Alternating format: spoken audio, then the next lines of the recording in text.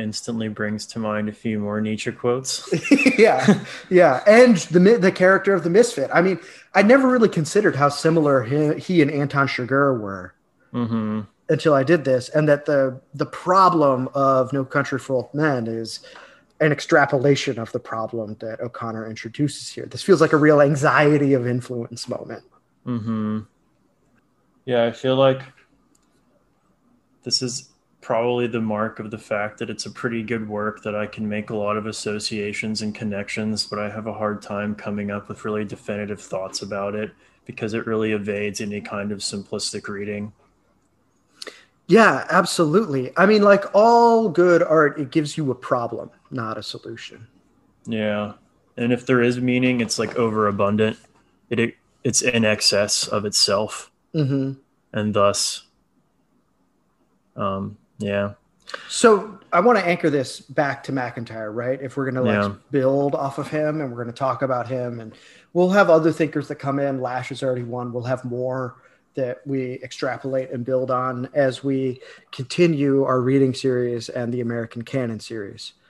But if we take a look at, say, what happens in these in terms of narrative and story, right? And how narrative shapes part of the ethical world for McIntyre, then we can start to see that the problem of emotivism he's talking about is recreated here in these works, in No Country for Old Men.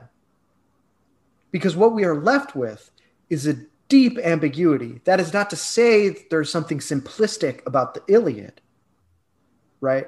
Or that it was totally uncomplicated for its time, but rather it was a product of the social and ethical problems that existed in its world. Problems of hierarchy, problems of piety, problems of fidelity, problems of honor.